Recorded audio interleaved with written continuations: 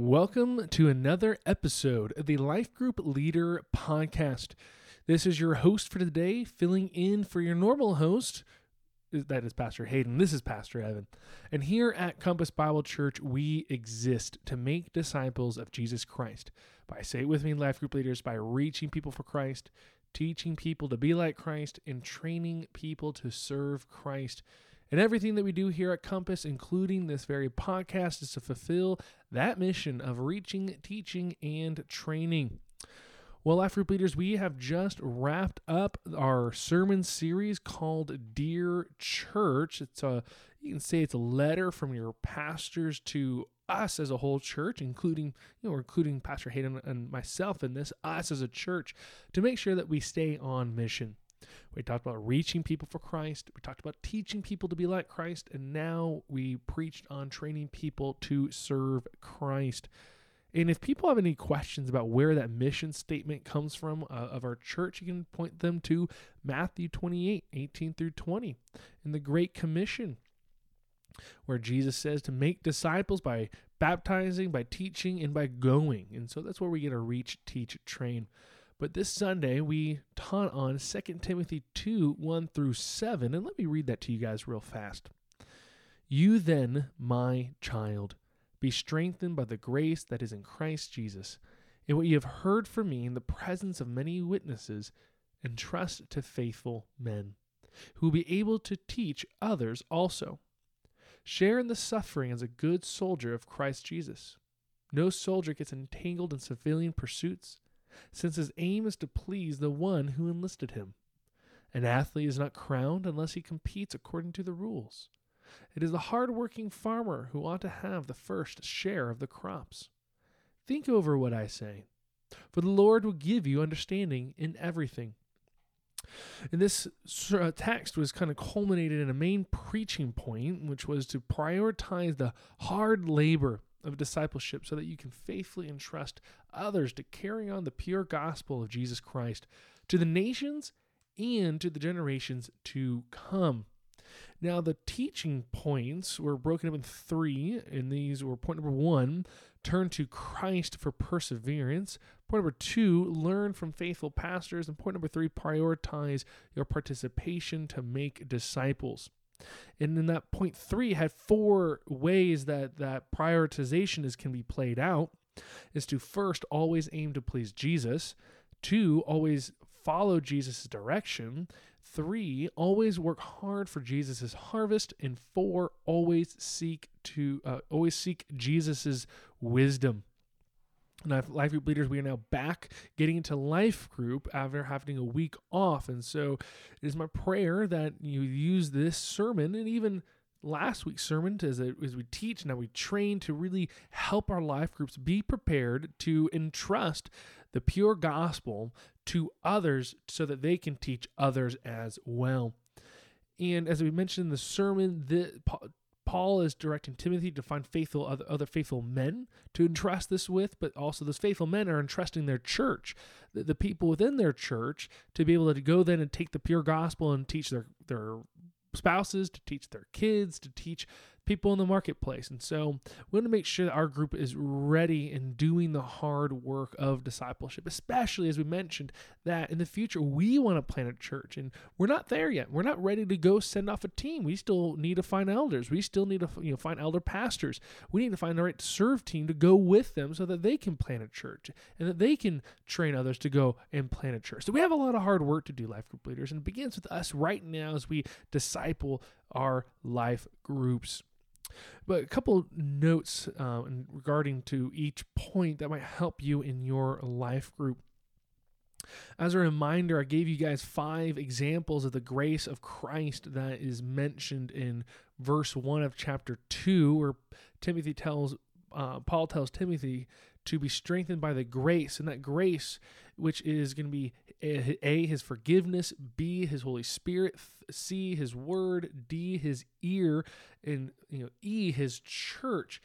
And it'd be great for you to circle back to the cross references I gave and also the little applications it gave in each one of those graces that Christ offers, remembering that we don't deserve these, but God gives them to us anyway because he loves us and wants to show his love for us, and to say, here are the tools of grace to help you move forward in perseverance. And so help your life groups understand that, yes, they are at war, even though you're in a nice, cozy living room, even though you're in a nice, cozy classroom or at the cozy whim, we are absolutely still at war. And so we need every tool possible, especially ones that are from outside of ourselves, to help us combat and persevere in our combat. And those are the 5 things that I talked briefly about. So make sure maybe in your life group, choose one of those, and maybe choose that one for the life group to work on that week. To say, hey guys, we need to work on making sure we're in his word, or hey, are we praying actively as a life group? And one way I saw occurred a couple life groups do is that they have prayer cards that they then give to one another, so they can be praying for each other, and also that we know that God has the ear of his children. So for point 1, life group leaders, you can use those 5 means of grace that Christ provides to help your life group persevere in the hard work. And then point number 2, to learn from faithful pastors. There might be a lot of confusion about what is a pastor, what is an elder, is actually asked in one of our questions last week on Pastor Hayden's sermon. And as simply as this: your pastors are the elders are the pastors. The Bible is very clear that these are synonymous, and a lot of church structure that people might be familiar with, if it's congregational, that was kind of developed more in the new world, aka the colonial America, or even Presbyterians, which kind of developed more during the Reformation, particularly in Scotland, and other church governments that might be familiar with, whereas we are just going to go right to the root of church governance found in Scripture. But most importantly, what you're looking for is faithful pastors. And especially challenging your life to say, hey, are we listening to the pastors that God has provided? And it feels even weird for me to say, because I am one of those pastors, and it feels a little self-serving, but it is biblically true. And that's where I will stand on solid ground and say, yes, God has raised me and Pastor Hayden up, and hopefully raising up more people, more men, right, qualified, faithful men, to entrust the teachings of Christ to, so that they can faithfully teach you guys. So, having your life group say, okay, how are we following the direction of the pastors here? How can we learn better? How can we, as I said, soak it in? How can we soak in the teaching, and how can we better teach or bring this teaching and this truth that we're taught on Sundays and in life groups and the discipleship, and bring it to our family? How can we, entrust that truth to our families accurately? How can we entrust this truth to the marketplace as we're talking to people? Because we're all called to disciple.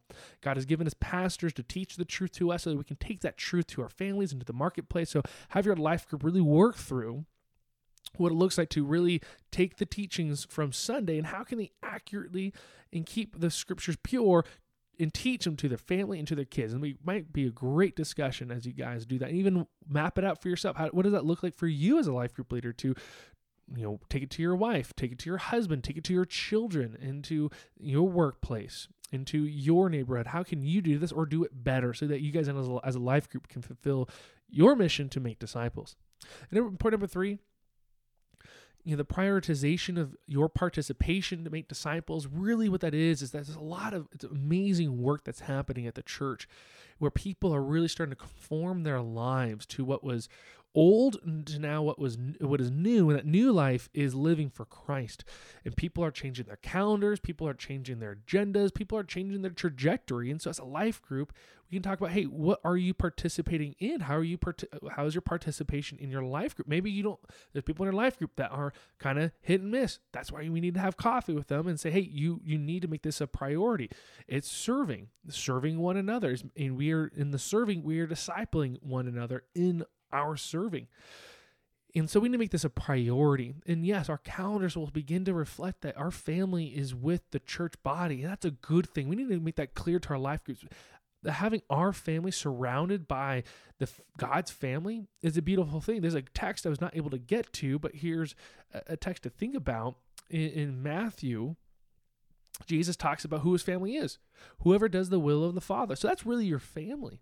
And one of my favorite joys for me personally was being able to have Thanksgiving, not only with my family, my sister and her husband and kiddos, but also having Thanksgiving with my church family. And really, they're my family too. Even though I miss my parents, my in-laws, my other sister, it was amazing to be able to spend fellowship and to be able to have Thanksgiving with my family, even though our life group would like to say, hey, we'll see you tomorrow. Just kidding. We'll see you in a few hours, because that's what it is to prioritize our participation to make disciples. Hey, we're going to be with one another. And the motivation to keep us focused, there's 4 ways we talked about already. Always aim to please Jesus. Having your life group ask you, what is the thing that's pulling me away? And then to bring it to the life group. I did this in the second service. And so leaders, be sure to listen to the second service where I said, hey, here's a question to ask. And this is what you need to bring to your life group, because we need to do this together. We need to please Jesus, and so we need a life group to help us focus at the battle at hand to please our commander. Like the athlete, we need to make sure that we're always following Jesus' direction, that we're saying, hey, this is how you compete. We need to do that. So we need to ask, okay, what desires really me that I need to subdue, and how can I bring it to my life group so that they can help me be a more effective follower of Jesus and to help other people follow Jesus. With the farmer, working hard, and this is where we can say, yeah, discipleship is hard. It's not, sometimes it's amazing. Sometimes it is really, really difficult. You're having tough conversations. You're telling people to let go of idols they've been holding on to for the rest of their lives. You're telling people to stop sinning, to go a different direction. It is tough conversations. And it's not very fun all the time, but it's good. And so like a farmer, we need to work hard for Jesus' harvest. And so we want our life groups to think through, okay, who am I being discipled by, and who am I discipling, and how can I labor harder, and to bring it to your life group. And then finally, as we consider and think about these things, we always want to seek Jesus' wisdom. And so really challenging in our life group, where are we specifically relying on our own smarts and wit and strength instead of turning to the wisdom of God to be able to make disciples of our children, make disciples of our spouse, make disciples of our neighbors, and so on. And so life group leaders, I pray that this is a great time as we talk about training and even talking about life groups. Say, hey, this is the vision of the church. It's our 8th distinctive. We have 8 distinctives. Maybe read them out to your group and also emphasize number 8. We always work to plant more churches. We didn't come here to have bigger houses. We didn't come here to have experienced better freedom than from California, now here in Texas. No, we came here because the nations are coming here, and we need to make disciples. We have a lot of hard work cut out for us, and so we need to make disciples and get ready to send people out to go plant a church so that they too can make disciples. So life group leaders, I pray that these application questions are also helpful. There's a lot of them. There's about 6, and number 2 has like 4 questions in it. And so with questions 3 through 6, I'd recommend picking 1 or 2 that you say, I got to get to, and make sure you discern through your group. Which of those, question 3, 4, 5, and 6, which one of those 2 questions does your life group really need to wrestle through? So pick those and bring those up. And then if you're able to get through all of them, praise the Lord. But don't worry if you don't get through all of them. Just make sure that you redirect that discussion toward those questions that can help your group get ready to be discipled and continue to disciple. All right, and some helpful resources. A couple on just being trained. One is partners. And so if people have not gone through partners, you can encourage them. There is a wait list for that, but still you can tell them about partners. Another book that we sell in the bookstore is called Improving Your Serve by Chuck Swindoll. It's a cool little purple book that if you were on our launch team, you remember reading that book, but it's a really helpful book to help us improve our serve as a church, and so that we can eventually train our kids and train one another to be able to serve even better. And a book on biblical eldership, if your group has more questions, have them reach out to your pastors. We can talk with them and love to meet with them, trying to show them biblically. A helpful book that I agree with a lot is a book called Biblical Eldership, An Urgent Call to Restore Biblical Church Leadership by Alexander Strauch. Alexander Strauch. Strauch. Don't know how to pronounce it, but it's called Biblical Eldership by Alexander Strauch. Very helpful book that really breaks down the 2 simple offices of elder and deacon and what those even look like. And it's a helpful book. With every book, though, we don't always recommend every part in it, but that one is a very helpful book that breaks down what biblical eldership looks like according to Scripture. All right, life groups, just to let you know, life groups are back. You had a Thanksgiving off, but just to let you know, for the next 3 weeks, you are back. So use these next 3 weeks well, because we are off for 3 weeks. So the week of December 18th, the week of December 25th, and then the week of January 1st, we are off of life groups. So be sure to use these next 3 weeks well. Even plan a fellowship in that 3-week period that you're off, so that your group is still there encouraging one another. And as a reminder, we have on January 7th a life group leader meeting. It is Commitment Sunday, which Pastor Hayden and I are very excited to kind of roll out for you and for your life group. But we'll let you know more about that on January the 7th. Few announcements. One, Christmas at Compass. Man, I am encouraged to see what God is doing. By the way, I mentioned at Sunday service that there was almost 150 people registered. Well, as of the Sunday afternoon, there's over 160 people registered, 160 gals registered for the Christmas coffee. There's still room, so be sure to register, invite people so that they can register. It's going to be a great time on Saturday, December 2nd at 9 a.m. And a reminder, next week we have our biblical archaeologist, so get your life group excited about that. And then December 10th, we have our Christmas celebration, which on the day before, on the 9th at 9:30, we'll have our church-wide outreach on Saturday, December 9th, so we can invite people to the Christmas celebration on December 10th. Be praying this year, the last 2 years, we have been rained out from doing outreach. And I think last year we had lightning, and so to protect you guys, we said pray and stay home. But pray that there is no rain or lightning so that we can go out and knock on doors and invite people. December 17th, we have our Christmas Kids Choir, and then we have our Christmas Eve service. But also, as a reminder, we have our Serve Team Celebration, which is on December the 18th. That's a Monday night at 6 p.m., and this is awesome. We have already over 170 people registered for that.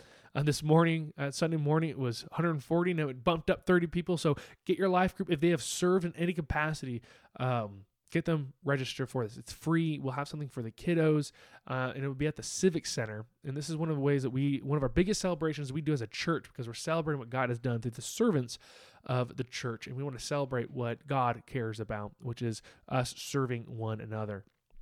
So, life group leaders, I look forward to hearing how the discussions are in life group, and be praying that God would be glorified in the way that you disciple and lead your group this week.